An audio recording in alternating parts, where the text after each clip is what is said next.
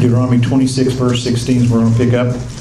I want to just say one little paragraph to what we talked about last hour. God may have you at a different stage than you want to be. God tells us to go to the side of the road, turn the engine off, and sit and wait sometimes. Or God will bring things before us that we didn't want, but later we find out why He gave it to us. You may not have all the health that you want, or the opportunities that you want, or the ministry that you think that you should have right now. Be content where you are and stand and wait. Stand and wait. I go to bed at night reading on World War II, and one of the things that many of the great leaders did during the war, when they thought they ought to be doing thus, they were in positions where all they could do was stand and wait. They could not do what they wanted to do, and they could not see all of why. General Eisenhower finished West Point as World War I was grinding down. He never got into combat. And General Eisenhower always chafed at that. I want to be in combat. I can't be a general who can lead men unless I've had combat experience. In fact, he was actually demoted. When World War I was over, they demoted a lot of officers down to a lower grade, just automatically, because they didn't need men in the high positions that some of them had. So he was actually demoted, and he stayed at one rank for about 20 years. He was captain or something like that. So World War II started, and Eisenhower wanted to get in combat so bad. And General Marshall called him to Washington. Marshall was the head of the entire military, the whole military, General George Marshall. And Eisenhower said, I want to get in combat. I want to go overseas. And Marshall said, all the experiences you had in organization and leading men, not in combat, that's what I need. And so he sent Eisenhower to Europe, and lo and behold, in a few years, Eisenhower ended up being the general to lead the invasion into Europe, the Normandy invasion. You see, God has us at places where we don't fully understand at the moment. I'm not sure Eisenhower was a Christian. He could have been, but he certainly wasn't spiritual. He did not see the patterns that God had for him and the things that God was planning for him. He never saw that. So you have to understand where you are. And it may be right now your biggest ministry is with family. Your greatest ministry may be doing nothing, taking a vacation for a while, until God fills you up, your gas tank, for something else. You never know until you look back. You know, you look back and boy, oh boy, you can see what God did with you and for you. But often we can't see that at the time. So wherever you are, be content, okay, and be waiting. It could be financial. I know a lot of y'all in this room are struggling with the economy. Some things are happening. Well, God's not asleep. He is not asleep. He knows what He's doing. And so try to say, Lord, help me understand where I am. Help me be content. But I'm here. I'm available. I'm available for your service. Okay? All right. Let's have a word of prayer. Father, bless us as we look at this book. All the great principles that pour off its pages. In Jesus' name, amen. Deuteronomy. Deuteronomos, second law, or repeat of the law, repeating of the law to the new generation that's about to enter the land. And Moses is going through some great principles. Now, we're not under the dispensation of the law, okay? We don't keep these laws for our personal sanctification. But there are tremendous principles in the Old Testament that are eternal principles, and eternal concepts that have to do with government and people and culture and us personally as well.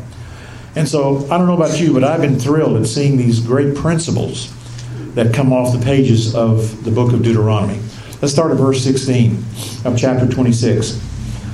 This day the Lord your God, Moses speaking, this day the Lord your God commands you to do these statutes and ordinances. You shall therefore be careful to do them with all your heart and with all your soul. Look at that. A heart, I believe, generally speaks of our emotions. With all of your emotional ability, you are to do these laws. With zealousness, with enthusiasm, you are to keep these laws, and also with your very being. The word soul means life. Your very life. The core of you, you are to be keeping these commandments, and you will be blessed because of it. Verse 17, you have today declared the Lord to be your God, and that you would walk in His ways and keep His statutes, His commandments, His ordinances, and listen to His voice. And I think Moses said that in verse 17 because he could hear a lot of amens out there. People say, yay, hey, amen, that's right on, Moses. Yeah, you can count on us. You can count on us, Moses. We're going to do it. Absolutely, Moses. Today you have declared the Lord your God. Today you have made a contract. Today you have committed. So therefore, if you've done that, you said that, then therefore you are obligated to keep His ordinances and to listen to His voice. Moses was the voice of God. What Moses was giving them came from the Lord.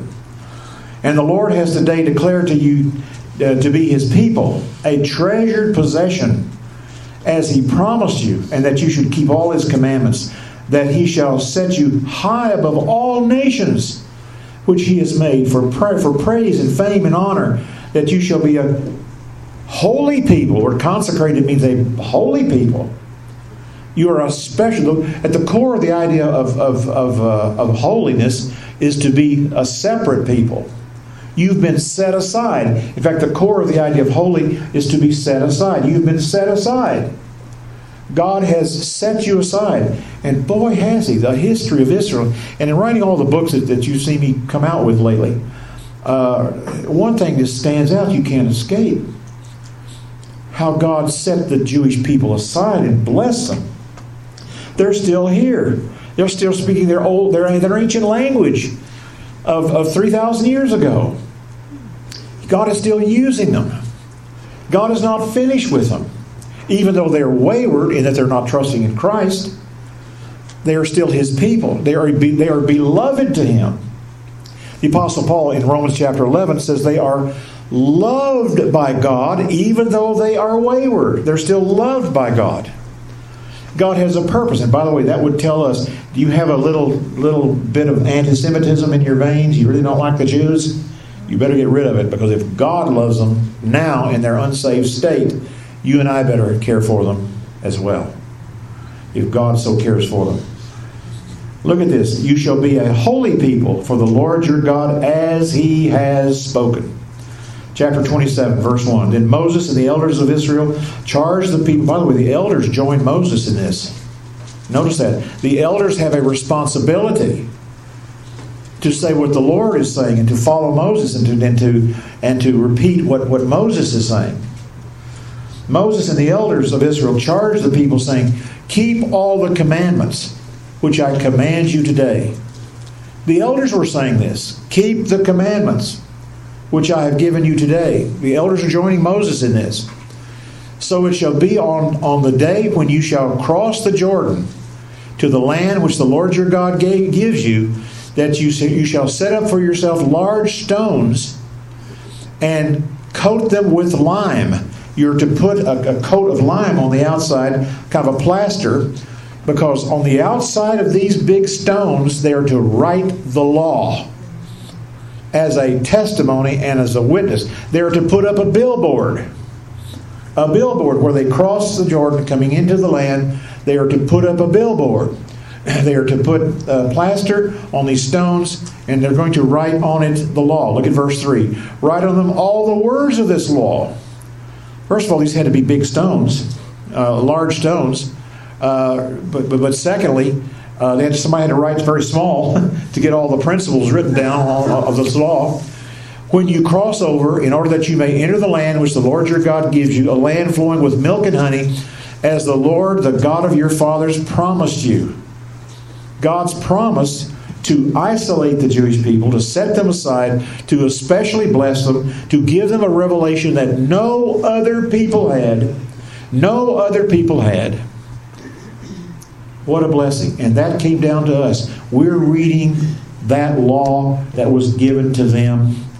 By the way, they entered the land around 1440 BC. 1400 BC. 1400 BC. They entered the land and they received the law, and you and I have it here in front of us. What a precious possession you have in front of you. The Word of God. What a tremendous possession. Your Bible is worth millions of dollars of value. If you look at the fact that it gives eternal life, eternal principles, the revelations of God, prophecy, right and wrong, blessings, eternal blessings, salvation. What a blessing that we have sitting here in front of us. Verse 4, so it shall be when you cross the Jordan, you shall set up on Mount Ebal these stones, as I am commanding you today, and you shall coat them with lime or plaster, so you can write on them. Moreover, you shall build there an altar to the Lord your God, an altar of stones. You shall not wield an iron tool on them. You're not to disfigure these stones by chipping into them. You shall build the altar of the Lord your God of uncut stones, and you shall offer on it burnt offerings to the Lord your God. You shall sacrifice peace offerings and eat there. You shall rejoice before the Lord your God. You shall write on the stones all the words of this law. Look at this. Very distinctly. You're not to do this sloppy like. You're not to abbreviate. Very carefully, so that someone coming along behind for generations, or at least 10, 12 years, or who knows how long, can read these laws as they enter this land at this spot. They can see these laws etched on these stones. Make it very distinct. Then Moses and the Levitical priests spoke to all Israel, saying, be silent and listen. Ooh, be silent and listen. Isn't that what I just said a while ago? Come in the door. Shut up. Just listen. Be silent and listen. Listen. O Israel, this day you become a people for the Lord your God. You shall therefore obey the Lord your God and do his commandments and his statutes which command you today. Moses also charged the people on that day, saying, when you cross the Jordan, these shall stand on Mount Gerizim to bless the people. These tribes are to go up to Mount Gerizim, tribe of Simeon, Levi, Judah, Issachar, Joseph, and Benjamin. And for the curse, these shall stand on Mount Ebal, Reuben, Gad, Asher, Zebulun, Dan, and Naphtali. All right, what's going to happen is the tribes are going to divide up, and some are going to stand on Mount Ebal, and some are going to stand on Mount Gerizim. If you look at the map, they're very close. They're hillocks. They're hillocks, and they're very close together. Half of the tribes are going to stand on one mountain, half are going to stand on the other mountain. Now, what's going to happen? The Levites, verse 14, shall then answer and say to all the men of Israel with a loud voice. All right, the Levites are going to speak. They are the priestly tribe, the pastoral tribe. Cursed is the man who makes an idol or a molten image, an abomination to the Lord, the works of the hands of the craftsman, and sets it up in secret, and all the people shall answer and say, Amen.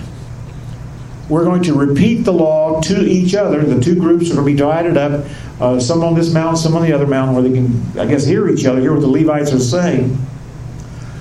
And you're going to almost pledge to keep these laws, and if you make an idol, it will be a curse to you.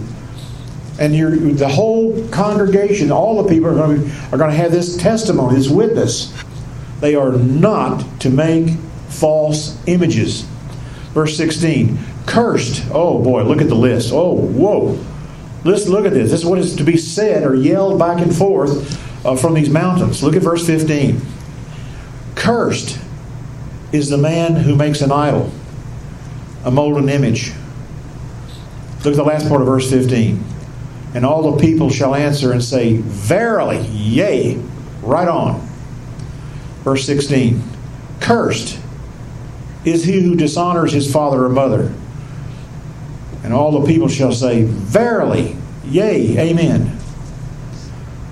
17. Cursed is he who moves his neighbor's boundary mark. Don't move the marker stones where you're suddenly taking more of the land that belongs to him. You move those stones at night where he doesn't know that you're moving these stones, and suddenly his property is cut short. Cursed. And by the way, all the people will say what? Verse 17. Amen. Verse 18. Cursed is he who misleads a blind person on the road, has him fall in the ditch. And all the people shall say, verily, amen. 19. Cursed is he who distorts the justice due a stranger, an orphan, a widow. And all the people will say, verily, amen. Would you notice that there's a mixture of personal issues, personal spiritual issues, and corporate issues that have to do with the whole culture, the whole society, the government of the people? Notice this.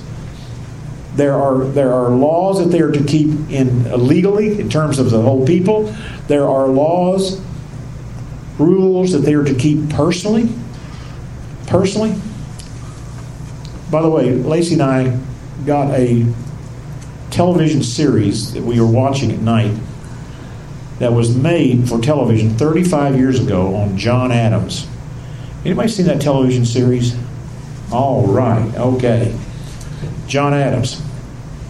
An incredible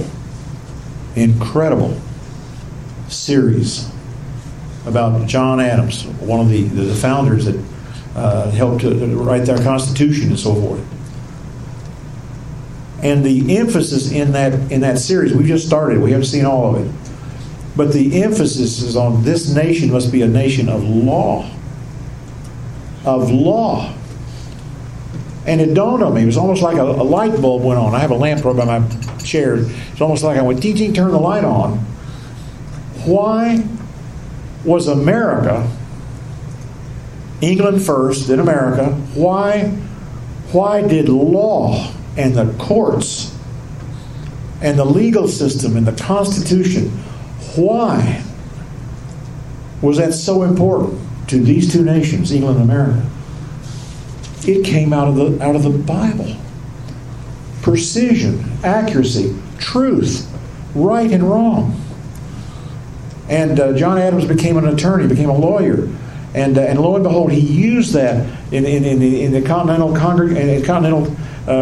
Congress when they were deciding what to do for this nation, how to establish the laws of this nation. And you cannot help but see the impact of the Bible on those men. Those dirty, rotten, white European men, as the critics like to say, who brought these things from Europe, especially England. Why is America so different?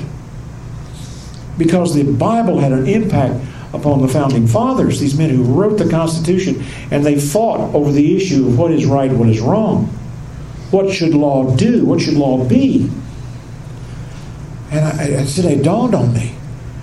The impact of the Scriptures on the mind and the thinking of these men who fought out these issues and struggled through these issues. And it comes from these kind of verses right here from Deuteronomy. We are so blessed. Now look, you suck out of this culture law, you take away the impact of the Bible. We're going to go back and be just another pagan, fighting, fussing, yelling, divisive nation.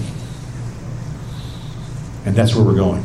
Satan has done a wonderful job. He's done an outstanding job in removing from the thinking processes of our young people the Bible. That then impacts law and our legal system, etc., etc., etc.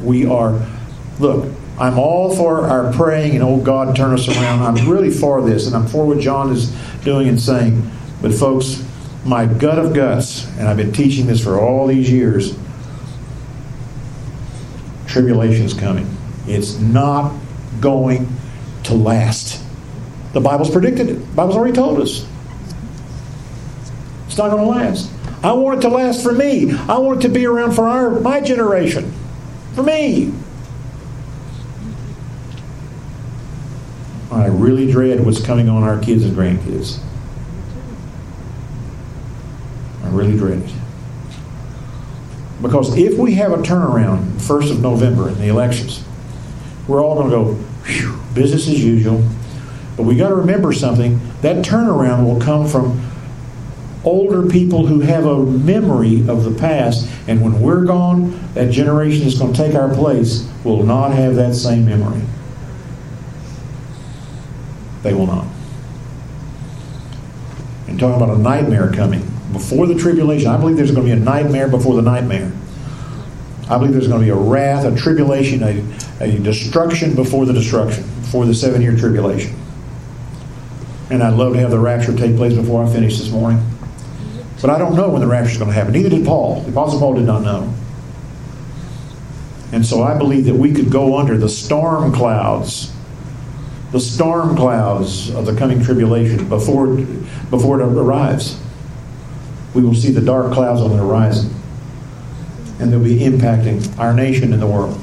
All right, keep going. Keep going. Look at this. Incredible verses. Very practical, very personal, but also very corporate, speaking to the whole nation of Israel. Look at verse 20. Cursed is he who lies with his father's wife, oh brother, because he's uncovered his father's skirt, his garment. And all the people shall say, yes, amen. Verse 21. Cursed is bestiality, he who lies with any animal, oh brother. And all the people will say, amen. Verse 22, cursed is he who lies with his sister, the daughter of his father, his mother. Incest. And all the people will say, amen. 23, cursed is he who lies with his mother-in-law. And all the people will say, amen. 24, cursed is he who strikes his neighbor in secret, sneaks up on him in the night and waylays him. And all the people will say, amen. Cursed is he who accepts a bribe to strike down an innocent person. And all the people will say, yea, amen. Cursed is he who does not confirm the words. Look at 26. Look at 26. Oh, my word. Cursed is he who does not confirm the words of this law by doing them. By doing them. We cannot simply listen. We must live these laws. And all the people shall say amen. Now we're not under the law dispensationally, but we can see the great principles that are here.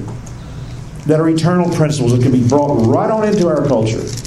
Right on into our culture. Chapter 28, verse 1. It shall be, if you will diligently obey the Lord your God, being careful to do all His commandments which I command you today. Please notice that it's over and over again. It says to be careful to be cognizant of, to be aware of. I don't know about you, but I'm sitting here being convicted this morning. Not that I'm breaking these things.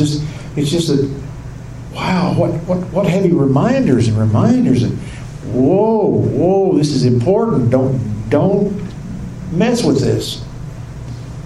Great eternal principles. Look at this. Be diligently, that you diligently obey the Lord your God, being careful to do all His commandments, which I command you today. The Lord your God will set you on high above all the nations of the earth. There is a principle. Now listen to this. There is a principle here to America. This isn't directly spoken to us, but the principle is here.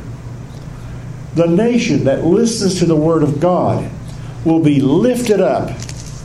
No nation on earth has ever been so blessed as America. Well, I've written all these books, and I got a copy of each one of them up here. By the way, Ron Quiggins came up and said, you ought to send this one on America to Glenn Beck. And I said, I beat you to it. Wednesday I sent him a copy. So he'll probably trash it, or I'll get a letter from some secretary, but it doesn't matter. But doing all this stuff had to flow through me. Guess who got the most out of this? I did. Had to flow through me, the greatness of America, and how America was blessed because of what God did with Israel, giving us this word and then giving us the Savior. How we have been blessed. How isolating us with two oceans, protecting us. How we have been blessed. Whew, it's staggering. It's overwhelming.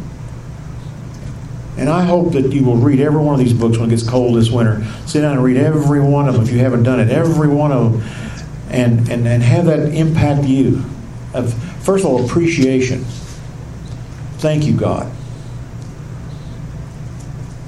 And then secondly, we've got to live these things. And somehow we've got to share this stuff with people that we know. Look at verse 2. By the way, please notice the end of verse 1. Speaking to Israel now, not to America, but there's a principle here. I command you today, the Lord your God will set you on high above all the nations of the earth. And all these blessings shall come upon you and overtake you. Look at that. They'll overtake you. It's like a horse running behind you that overtakes you. All these blessings will swamp you. They'll overtake you if you do what God says. If you will obey the Lord your God. Verse 3. Blessed shall you be in the city, and you will be blessed in the country. Blessed shall be the offspring of your body, and the produce of your ground, the offspring of your animals, the increase of your herd, and the young of your flocks. Blessed will be your basket and your kneading bowl, your kneading trough. Blessed you'll be when you come in, and blessed when you go out. The Lord will cause your enemies who rise up against you to be defeated before you. They shall come out against you one way, and shall flee before you 7 ways. Now look, as Moses is saying this, now look up here. You got that little bitty land bridge, which is Israel, a little bitty land bridge. The core is 100 miles north and south and 40 miles wide. Little bitty land bridge. It's the land bridge between Europe and Asia and the Saudi Arabian Peninsula and Africa. It's a land bridge. If you want to get to Saudi Arabia, you have to go to the shore of Canaan, the Holy Land. If you want to get to Africa from Asia, you come down right down the shoreline of the Holy Land down to Africa. Or if you took a boat, a ship, you still would go along the shore. They did not sail the boats in those days across the Mediterranean. The boats couldn't take the storms. They would stay on against the coastline. God put Israel at the center of the earth.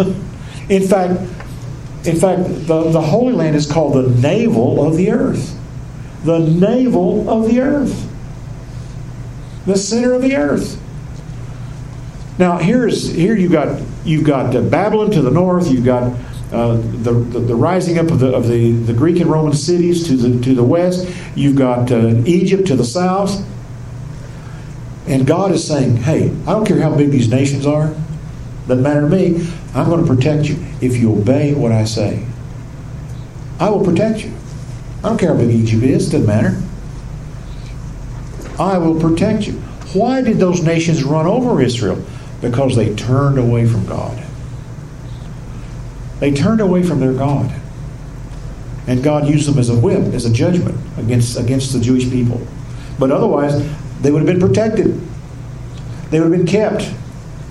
But they turned away from their God. Look at verse 8. The Lord will command the blessing upon you in your barns, in all that you put your hand to do. He will bless you in the land which the Lord your God gives you. Please notice that, which the Lord your God gives you. Whose land was it? God's land. What's God going to do with His land? He's going to give it to the Jewish people. It's His land. Some of the most important piece of property ever. Ever. He's going to give it to them. It's my land, I'm going to give it to you. Verse 9. The Lord will establish you as a holy people to Himself, as He swore to you. If you will keep the commandments, please notice the if you will keep the commandments of the Lord your God and walk in His ways. So all the people of the earth shall see that you are called by the name of the Lord, and they shall be afraid of you.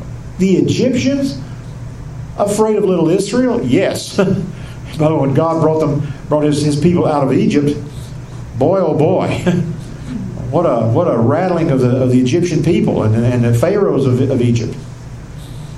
God had a tremendous plan, a miracle working with His people, and boy, the Egyptians had to quake in their boots, if you will.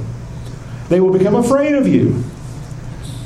Verse 11, and the Lord will make you abound in prosperity, in the offspring of your body, in the offspring of your animals, in the produce of your ground, in the land which the Lord swore to your fathers to give you.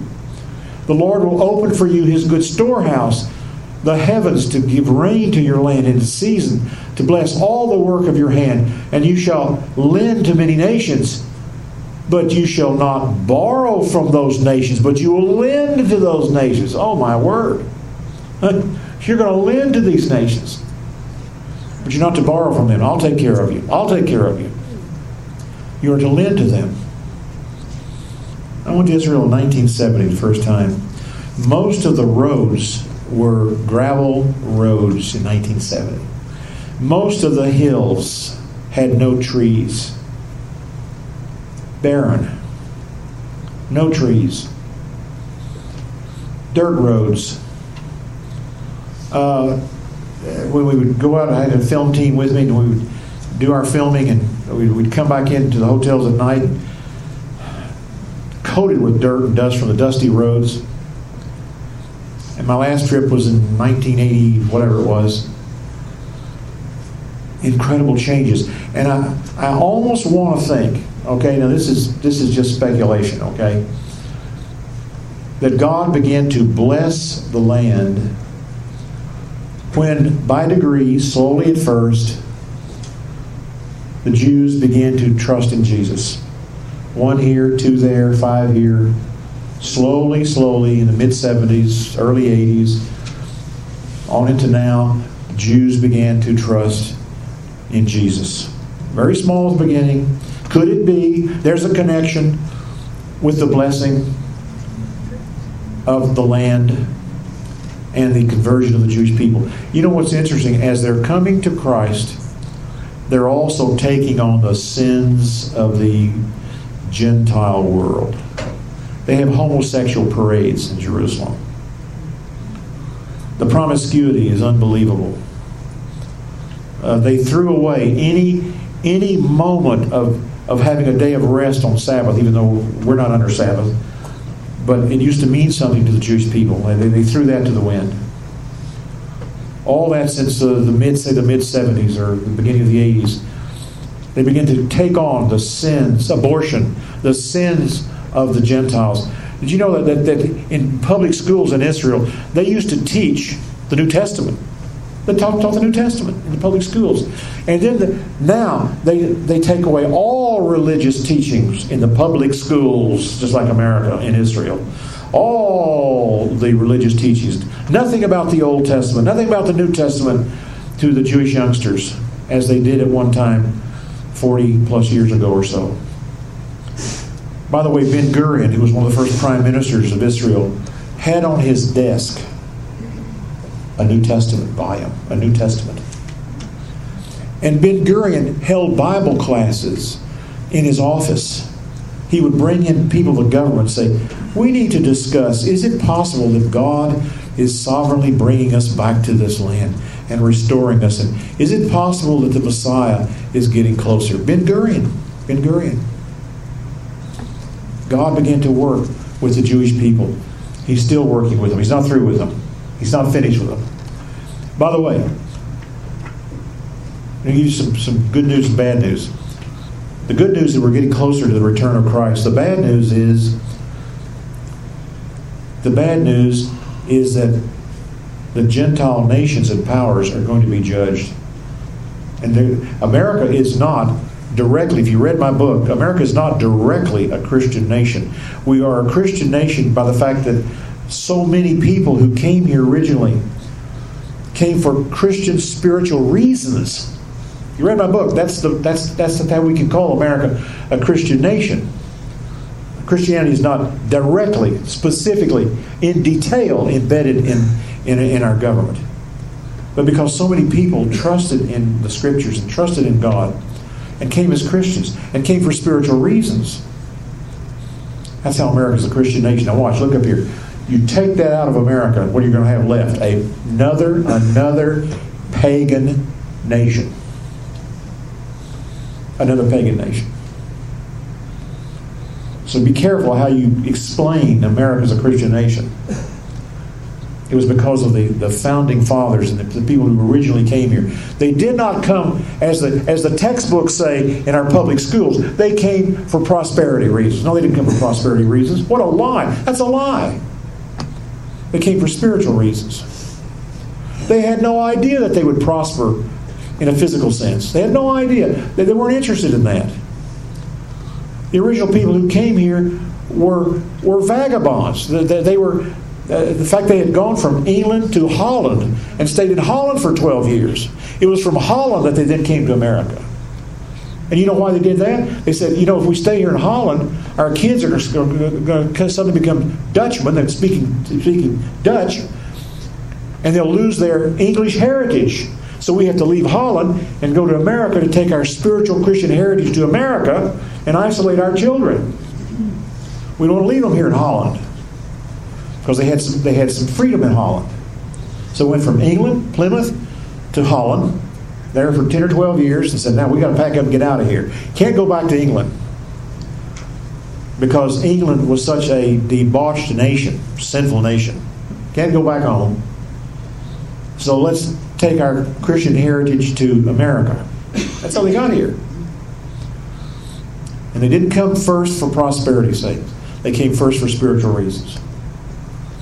No other nation, except for Israel, had that as its driving force. It's America. To be a Christian nation. Now look, I want to ask a tough question, and I just got 2 minutes. How did all of us sitting here, and I know I'm asking a question from a humanist perspective, and I'm cutting out God's providence in my question. I shouldn't do that, but how did we let them do it to us? How did we let them do it to us? How did we throw in the towel? How do we allow the school system to say you can't have even the kids say a prayer at a football game? How do we allow that? How do we allow them to say at Christmas time you cannot sing any Christmas carols in public school anymore? As we did in my school, probably your school. How do we do that?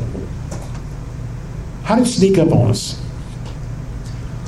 By the way, I expect it to happen, maybe in my lifetime. I don't know how long I'll live. But I expect someday we'll read see on television where they take chisels and our monuments in Washington and chisel all the Bible verses off the walls. Almost every monument has a Bible verse. I would not doubt it to happen. I would not doubt it. The nation that stays close to me will be the nation that will be blessed. And this was first for Israel, but in the broad sense, it is for us to think about. That's a principle. That's a principle. for us today. I wish I could sit up here and tell you. I had a vision last night. A shaft of light came in. I had a vision of what we should do. And I don't know. Except voting in November. Yes. But what else should we do? Notice my word do. I don't necessarily like the word do sometimes. But remember, we're part of the government of America. We're part of the government. And I don't have the full answer because we see the nation on the slide, and I'm not sure how we are to stop it, except the only way that we know, the real way, the only real way, is for people to be changed in their hearts by accepting Christ as their Savior, to change their perspective, to change their loyalties to Him. And I don't see that happening. I don't see another huge revival. I wish I could see it. I wish I could say it's going to happen. I don't see it. A lot of times we have this wishful thinking, oh yeah, we're going to have a big revival. I'm not sure. I wish it. I want it. But I'm not sure. Let's close in prayer. Father, tremendous principles here. Tremendous promises. And while we are not Israel, yet there are great, great truths here. Help us hold on to them. Help us believe in them. Help us as we can to honor these great principles. As we can, what we can do, what we should do. Lord, help us. Lord, we have to fall back on you. Our wisdom is so limited. Our insights can be so small. Please bless us, not because of who we are, but because we have vowed to stay close to you, our God and our Savior. Thank you for your word, and thank you for Him who died on the cross for us. In His name we pray. Amen.